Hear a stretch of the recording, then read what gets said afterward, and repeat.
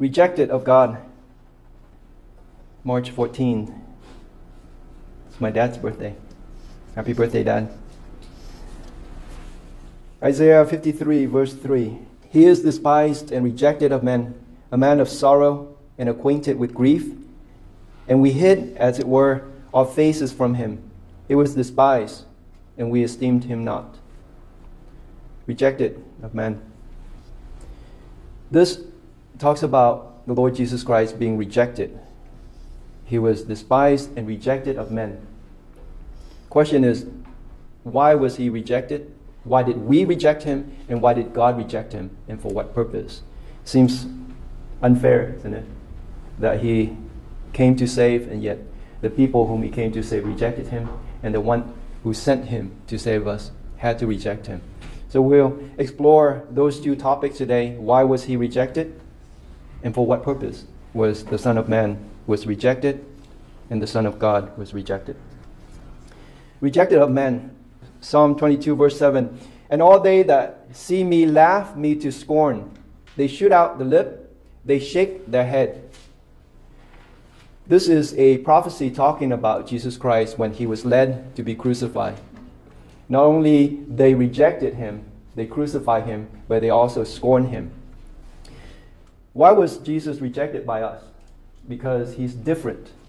We reject people because they're different looking, they're different in their behavior, in their background. We reject Jesus because he wasn't from us, even though he was born just like us, but he came from heaven. We don't understand him, so we reject him. We reject Jesus because he looked different. The Bible tells us that he did not have the face, the demeanor that we esteem him as pretty to look upon. Meaning, to say it frankly today, those people that you make memes out of online and make fun of, that's the image of the Christ that we rejected. We reject them because they don't look pretty. We reject him because he looked different. He acted different. He talked differently. He behaved differently. And so it doesn't fit with our worldview, so we reject him. In John chapter 7, verse 46, the officer answered, never man spake like this man. He spoke different. He taught differently. The things that he say, the things that he do, it was so different that people could not accept it. Why did he have to say that? Why did he have to do that? Even his disciples were embarrassed at him. And they tell people to get away from him. When the blind man called out, and the disciple says, leave the master alone. And Jesus says, no, let him come to me. He's different. Even from his disciples, he was different. Though he was born in a manger, we recognize the manger, but Jesus was the Almighty God. We would think that if God acted and behaved like us, he was a king, he should be born in a palace, shouldn't he? Why was he born in a manger? We can't accept this. We accept something that we can understand. Why did the Creator become the creature? We can't accept this. Because we don't understand. And the reason why we don't understand, because we are so prideful. We don't understand when God humbled himself. We don't understand when God condescended. When God came from a place on high and took on humanity. And we don't understand because we're so high-minded. Because we're so proud of ourselves. We're so prideful that when we see someone who is humble, when we see someone who gave himself, we say, no, no, no. This is not right. Because it brings out something that is dark in us. You see, the light is not something that we see. The light of Jesus Christ is the drawing out of the darkness that's in us. His humility draw out our boastfulness, our high-mindedness, our pride, our arrogance. That's what the light of Jesus Christ is bringing out. And humanity says, no, no, no, we don't want someone who come to expose those things that we have come to learn and to become familiar. And we're comfortable with this life. We're comfortable with where we are. And when Jesus came and he said, no, what you are doing is sin. And we say, no, no, you can't say that. No one has said that. And now someone comes and say, wait a minute, what you are doing is wrong. And we say, no, no, no, this is different. This is not from us. We need to get rid of this man. We need to get rid of this person who is so different, who's pointing out the things that we don't want him to point out. When Jesus said the thing that he said and did the things that he did, we don't understand, so we reject him. We said, no, no, no, this is not God. This must have come from Beelzebub. This must have been the devil. It could not be God, because God in our minds is different. God in our minds accepts our worship. And Jesus came and he said, no, you worship God with your mouth, with your lips, with your heart is so far from him. And they despise him. They reject him because he was different.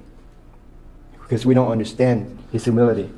A king born in a manger, died in a borrowed tomb. What kind of king is that? It doesn't fit our mold. And so they said, no, we want a king just like all the other kings. We want the king like the Philistines. We want that king. We want the king that we can see. And so Samuel went to God and said, Lord, they want a king. What should I do? And God said, give them a king. Give them what they want. They did not reject you, Samuel. They rejected me. We don't reject each other. We embrace each other. The one that we reject is God. We reject God because he's altogether different. We want to draw back and live in our dark, familiar surrounding because the light of Jesus Christ is too bright. It exposes us in a way that we don't want to be exposed. It's too revealing, too uncomfortable. We reject Jesus because he's unpredictable. We cannot predict what he would do. We cannot predict what he would say. You see, when you look at each other, even before we say something, we look, and if I smile, you know that I have certain intention. And so you smile with me. Certain predictability in our behavior that we come to know. But when we face Jesus Christ, he's unpredictable. We don't know what he will do. We don't know what he will say. And so we're afraid. Just like you have a friend, you have no idea what he will do. You don't want to bring him around. He might say something to embarrass you. He might do something unpredictable, and it will be embarrassing. We reject Jesus because he's unpredictable. His behavior and his acts are unlike anything that we have seen. We cannot predict him. We cannot look at his face and say, oh, I think he thinks this way. Peter came to Jesus and said, Lord, no, you don't wash my feet.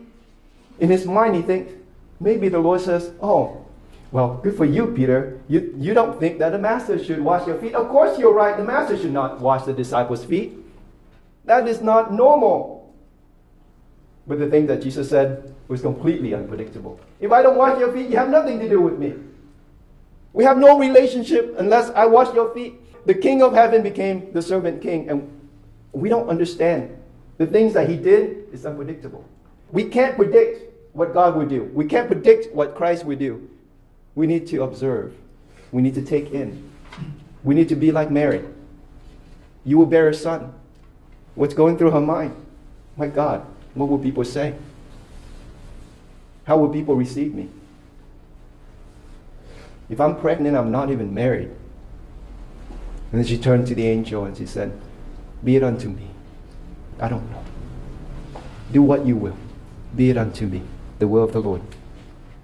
Luke chapter 8, verse 53. And they laughed him to scorn, knowing that she was dead.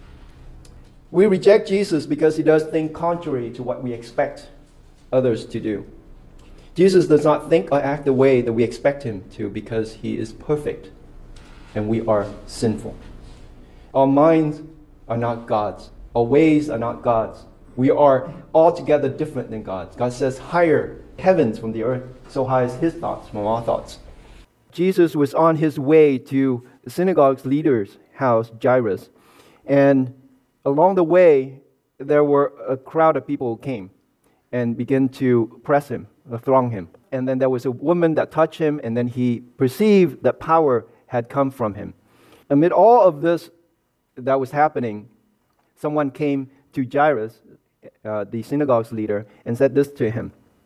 In verse 49, while he yet spake, there cometh one from the ruler of the synagogue house, saying to him, thy daughter is dead, trouble not the master.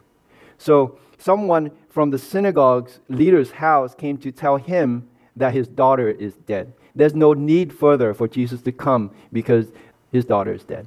Verse 50, when Jesus heard this, he says, fear not, believe only, and she shall be made whole. Okay, when someone's dead, they're dead.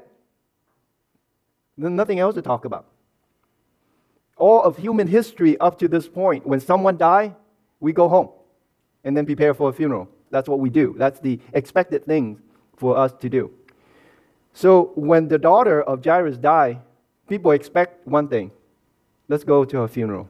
Let's give her a proper burial, and let's weep for this young girl. But Jesus, he did something else. His behavior was not as they predicted. And he said, "Fear not, believe only, she shall be made whole." And then in verse 51, "And when he came to the house, he suffered no man to go in save Peter and James and John and the father and the mother of the maiden." So only 5 people were there. The people who had vested interest in Jesus because the girl is dead. The disciples, he had 12, but he only took 3. Why he only took 3 out of 12? Because he could not have people with doubts surrounding him in a time like this. He could not have people who question him. Let me see the holes on his side and the holes on his hand. He could not have those people with him at a time like this. At the time when it is the only thing that could happen is resurrection, you only can have people who put complete trust in Jesus Christ be there. You cannot have people who waver in their faith. Is she dead or is she alive? Jesus only took 3, the ones that said, "Lord, we don't understand." Peter might vocalize the thing that 3 of them might be thinking, but none of them dare to say except Peter, because he speaks for us. Thank you, Peter. He speaks for us. Speak what's in our mind. And the Lord taught him. It doesn't mean that he does not believe in Jesus Christ. He just questioned and he vocalized out what he's thinking. The Lord took these 3 and the father and mother, and all they wanted to do is see their daughter alive. That's the reason why he came to Jesus. And listen to verse 52. "And all wept and bewailed her, but he said, Weep not, she is not dead, but sleepeth." There is something fundamentally different about how Jesus approached death that we don't. And that is, he looked at death as something that is a temporary state. We look at death as something that is permanent. So he looked at death and he say, "Well, she's just sleeping." We look at something that's dead and we say, "Oh, that's sad." Jesus looked at death and he say, "There's life. Unless a seed falleth to the ground and dieth, it remains alone. But if it dies, it brings forth fruit." Very different perspective, isn't it? We look at the girl and we say, "Poor girl." And Jesus looked at the girl and he said, "She'll live again." We don't know what will happen. We don't know how it will happen, but we do know one thing, that Jesus can make this girl alive again. Or at least 3 out of 12 believe this. Man's expectation is to judge based on what happened in the past. And Jesus came and said, the past no longer applies. The past stopped when I come. Jesus, when he came, when he was born, the past stopped. And here is a new era. This is a new time in our history when Jesus came. What is dead is no longer dead, but now alive. What is before hopeless now is hopeful. What was discarded now accepted. The time that Jesus came turned the course of history upside down. And what was one discarded and now received by God, what was one thrown aside and laid to die, now is resurrected. That's what Jesus came to do. We judge based on our history, but Jesus says, judge not. Don't use your eyes. Don't live by what you see, but live by faith, because I come to make the dead alive again. The girl is dead. Leave her alone. Let us bury her in peace. And that's what we say. Rest in peace. There's no peace. There's no rest in peace without Jesus. Rest in peace because they are peaceful from us. They're resting from humanity's turmoil. They're resting in peace because they don't have to deal with me anymore. They're resting in peace because they don't have to struggle and strive in this life anymore. But there is no peace. When you don't know Jesus, there is no peace. You will not die in peace. There will come a place where you will go there, and the Bible tells you specifically that there is torment. Remember the rich man and Lazarus, one on the other side of the abyss. And the man on the other side, the rich man, was in torment day and night. There is no peace in the places where people who do not know Jesus Christ go. There is no peace. There is no rest in peace. The only peace that they have is peace from us, from the living. But there is no rest, there's no peace in hell. When Jesus intended to wake up the sleeping girl, people rejected him. And in verse 53, and they laughed him to scorn. Now, look at verse 52. All wept and bewailed her. That's verse 52. You look at the dead, and they gave her their sentimentality. They weep for her. They express their emotion. And then when Jesus says, don't weep, she's not dead, she's sleeping. And look at their reaction in verse 53. And they laughed. And they laughed. Their weeping for the girl turned into scorning for the Lord. They laughed him to scorn, knowing that she was dead. What we know, what we understand, is so different than the reality of God. God looks at things differently. And you know what? It doesn't matter what you see. It matters what God sees. That's the reality. What we see is temporal. What you see here, me, now, here, is temporal. But what God sees is eternal. It is eternally in heaven.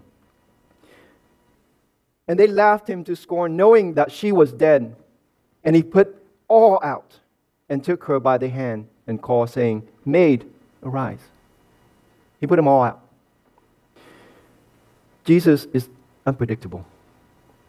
And when we've come to face his unpredictability, we scorn, we laughed at him. Because he does things differently than us. Jesus threw out the scorners and raised the dead girl to life. We cannot come to God with what we see, even when it's dead. God will make alive.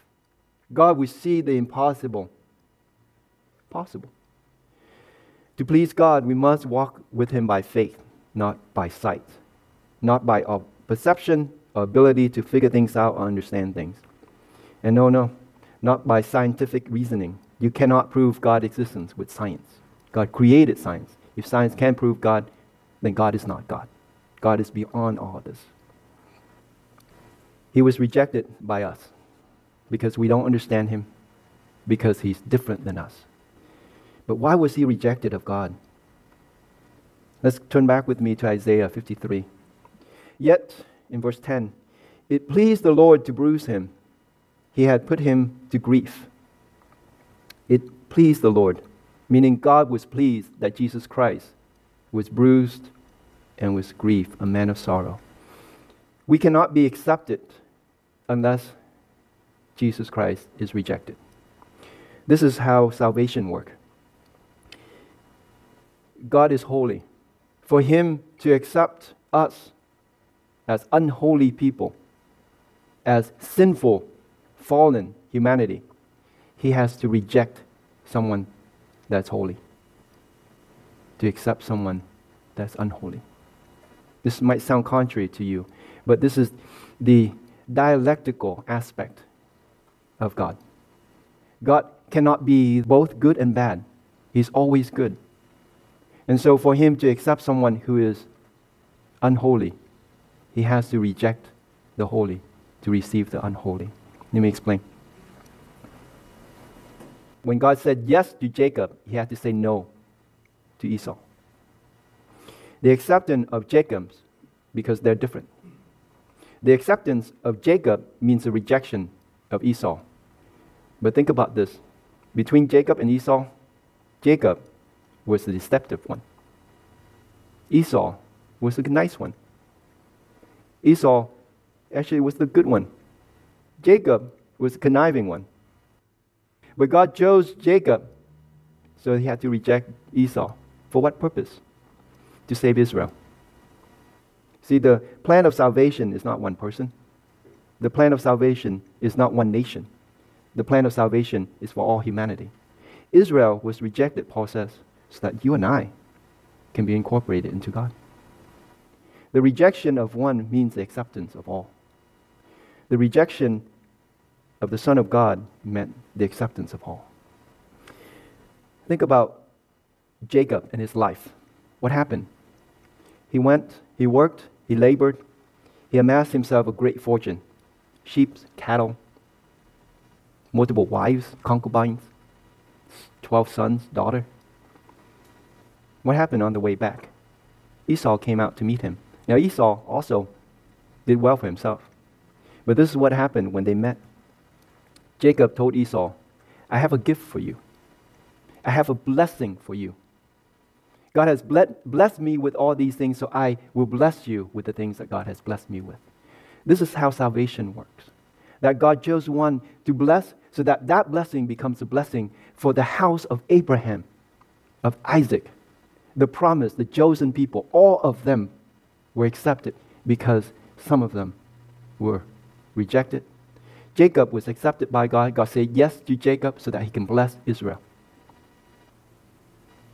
We are accepted because God rejected Israel for us. And God rejected Jesus Christ so that humanity can come into his acceptance. Jesus is perfect. 1 Peter chapter 2, verse 22. Who did no sin, neither was guile found in his mouth. Meaning, there's nothing in Jesus that was not perfect. Not in his words, not in his demeanor, his decorum. Everything Jesus did was perfect in the sight of God, in the sight of man. No one had ever found anything that Jesus did was wrong or unlawful. Jesus was perfect. There cannot be an acceptance of the unjust unless God rejects the perfect one. Because when God rejects the perfect one, he cannot accept those who've been redeemed through the perfect one. God's pattern of redemption during Israel's captivity in Egypt was the sacrifice of a lamb and its blood smeared on the doorpost and lintel of the door. The lamb symbolizes the Lamb of God, whose blood must be shed to cover the entryway into the human soul. In the old days, when Israel sinned, God instituted the atonement for the sin of the people by the slaying of the lamb. And when the lamb is slain, the blood of the lamb is smeared on the doorpost. The angel of death passes by. You saw the blood on the door. The angel of death does not come in to kill the firstborn. That lamb symbolizes the barring of death from entering to the people who heard God's commandment and who obey. Was it only for Israel or was it for all people who obey? Do you think that the Egyptian, if they believed what Moses says and did the same thing, would the angel of death pass them by? Yes. It was not specific to Israel. It was for all. The acceptance of one meant the redemption of all. Just the lamb was the salvation for all that believed. Fast forward after the time of Jesus Christ. The lamb had to be sacrificed yearly on the Day of Atonement for the nation of Israel. And in Hebrews we learn that this is a temporary state, meaning they had to sacrifice the lamb every year until 70 AD. After 70 AD, when the temple was destroyed, no lambs were sacrificed. At the Passover meal, they do not serve lambs. They are not allowed to eat lambs because the temple is destroyed. And the lamb is no longer able to sacrifice the way and pattern that is scriptural. So because it's no longer happened the way that God has preordained it to be, the Jews do not partake in the lamb anymore. It is forbidden to eat lamb because of that. Why God destroyed the temple? And why Israel no longer eat lambs? Because it's unneeded anymore. It's no longer required. You don't have to sacrifice a lamb to God anymore. No more lambs have to die. No need to worry. We will have lambs to eat and wool to make clothing. We don't sacrifice lambs. Israel don't sacrifice lambs anymore. Because we have Jesus, who's not temporal. We don't have to sacrifice him on a yearly basis on a Day of Atonement. He died on Calvary that one time and is sufficient for all eternity, before and after. For all of eternity, Jesus died once for all, the just for the unjust. Here's the thing. It doesn't matter who you are. It doesn't matter what background you come from. It doesn't matter what nation you're from, whether you're Israel or whether you're Egyptian. It doesn't matter whether you're Chinese or you're Puerto Rican. It matters not. As long as you have the blood of Jesus Christ, the angel of death will not come to you. Your soul is guarded by the blood of Jesus Christ. Because this blood, unlike the lamb that was imperfect, this blood is perfect for all eternity. It is undefiled. You don't have to do it again every time you sin.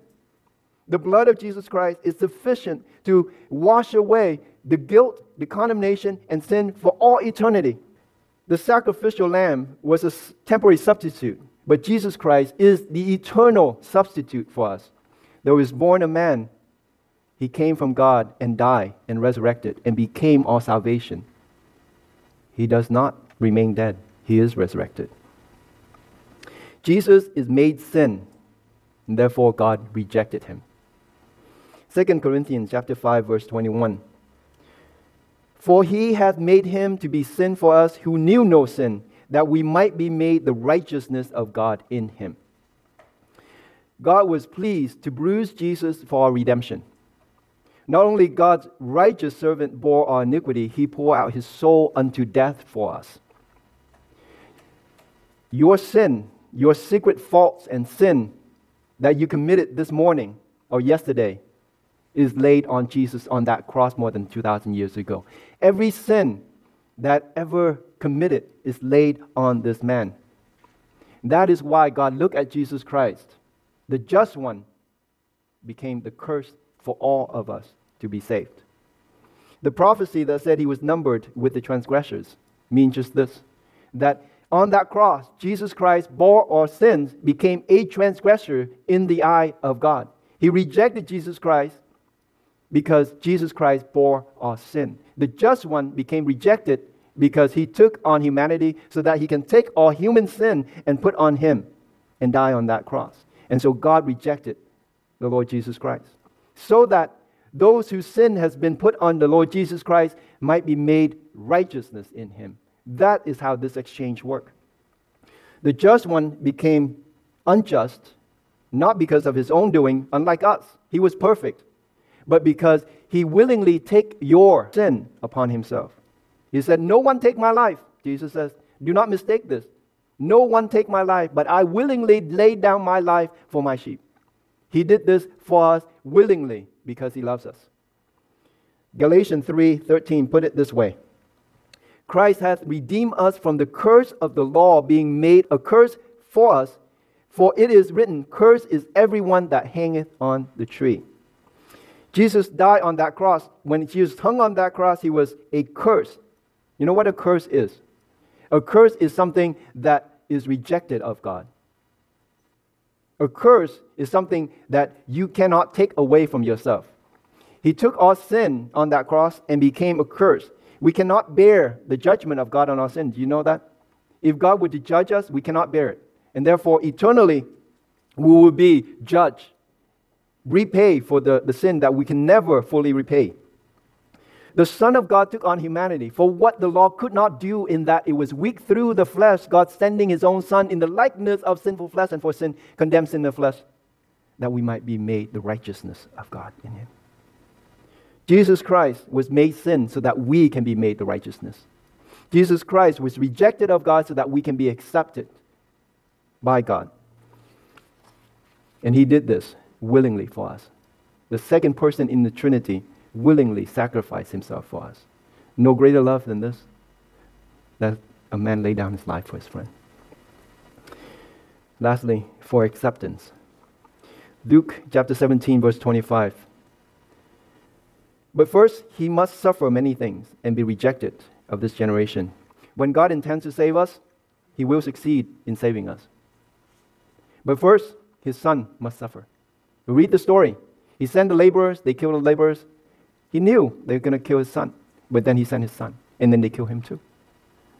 First, the Son must suffer the consequence of transgression against the holy God. We ask, why does God do this? Why does God allow his Son to be mocked, to be scourged, to be scorned? Why did God allow this to happen? Why didn't God just allow Jesus Christ to get on that tree and be crucified and get it done? Why did he have to go through this mockery? Why did he go through this trial? Why do you have to go through the spitting, the slapping, the carrying the cross? To show us how depraved we are. to show us the gravity of our sin, to show us what we would do to someone who's unlike us, who's different than us, to bring out that darkness of the soul that we think we're good.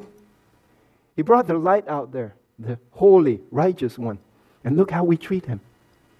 Humanity, nowhere to stand on when you stand in front of God and God says, look what you did to my son.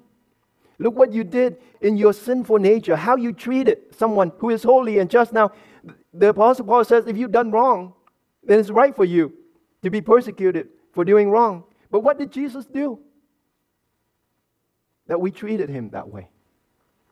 What did Jesus do for you and I today that we continue to mistreat him?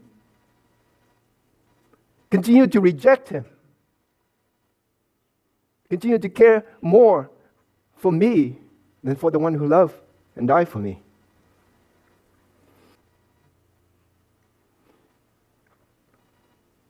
He sent Jonah to Nineveh. They have no idea. Until Jonah showed up and told them, look, you guys are not that good, and God will punish you.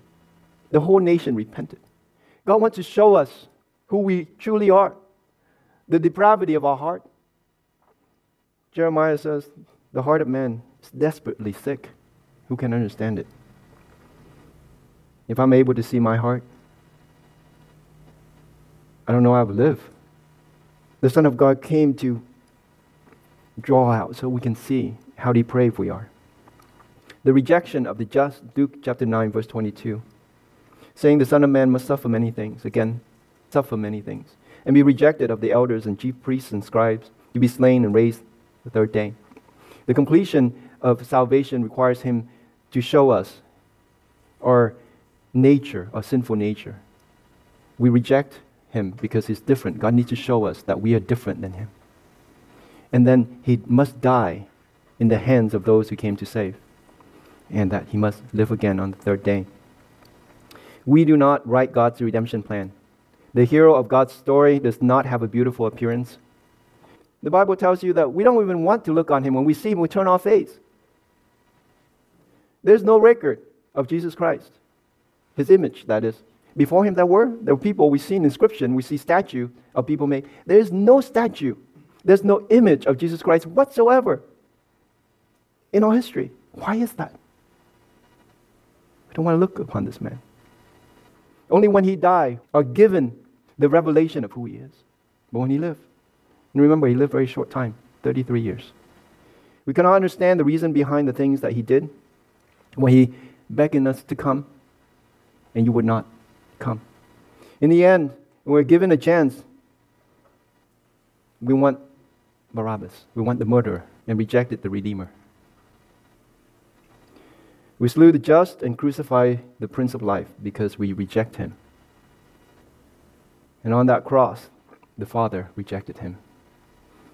On that cross he cried, Eloi, Eloi, lama sabachthani.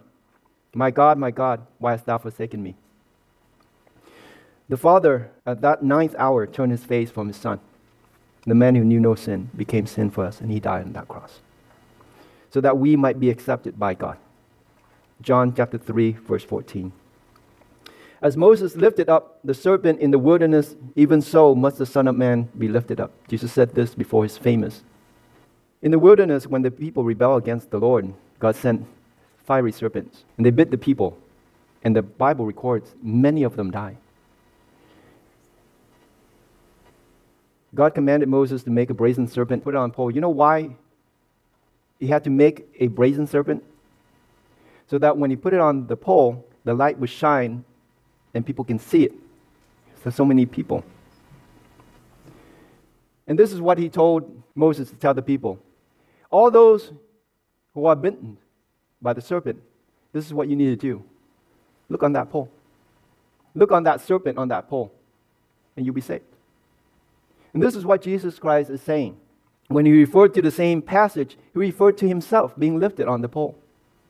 He referred to himself as this rejection of God on that crucifix.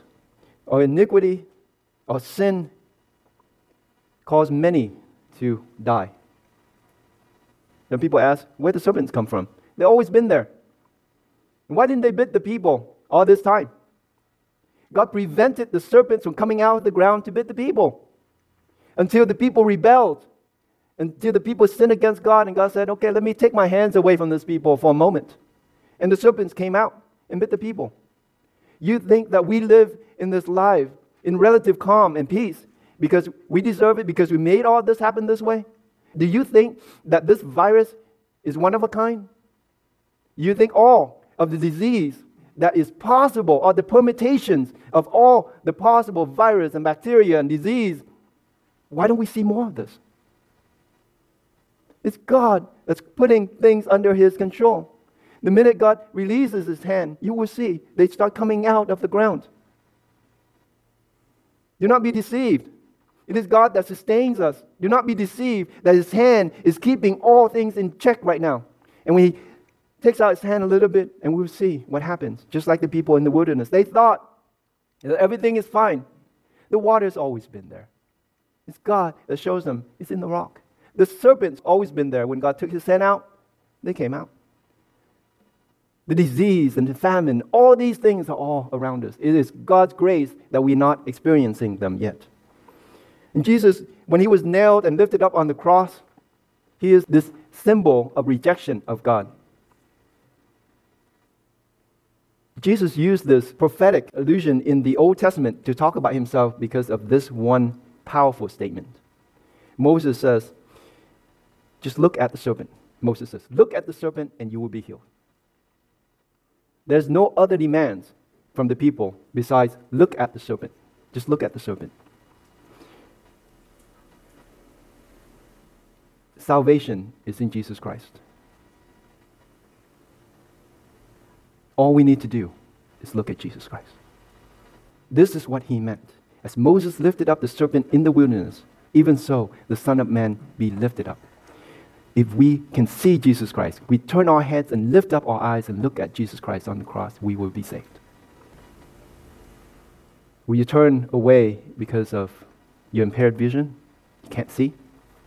You look away because He's so marred, He's so ugly, that you don't want to look at Him? God said, look at Him. Look at my Son, and you will be saved. Will you obey? Lord, we come to You asking that You would turn our eyes, would turn our hearts toward Jesus Christ on that cross today. That we reflect on the sacrifice that You made, the rejection of the just one, so that the unjust can be redeemed through Your Son, Jesus Christ. Will You bring us today to the door of salvation,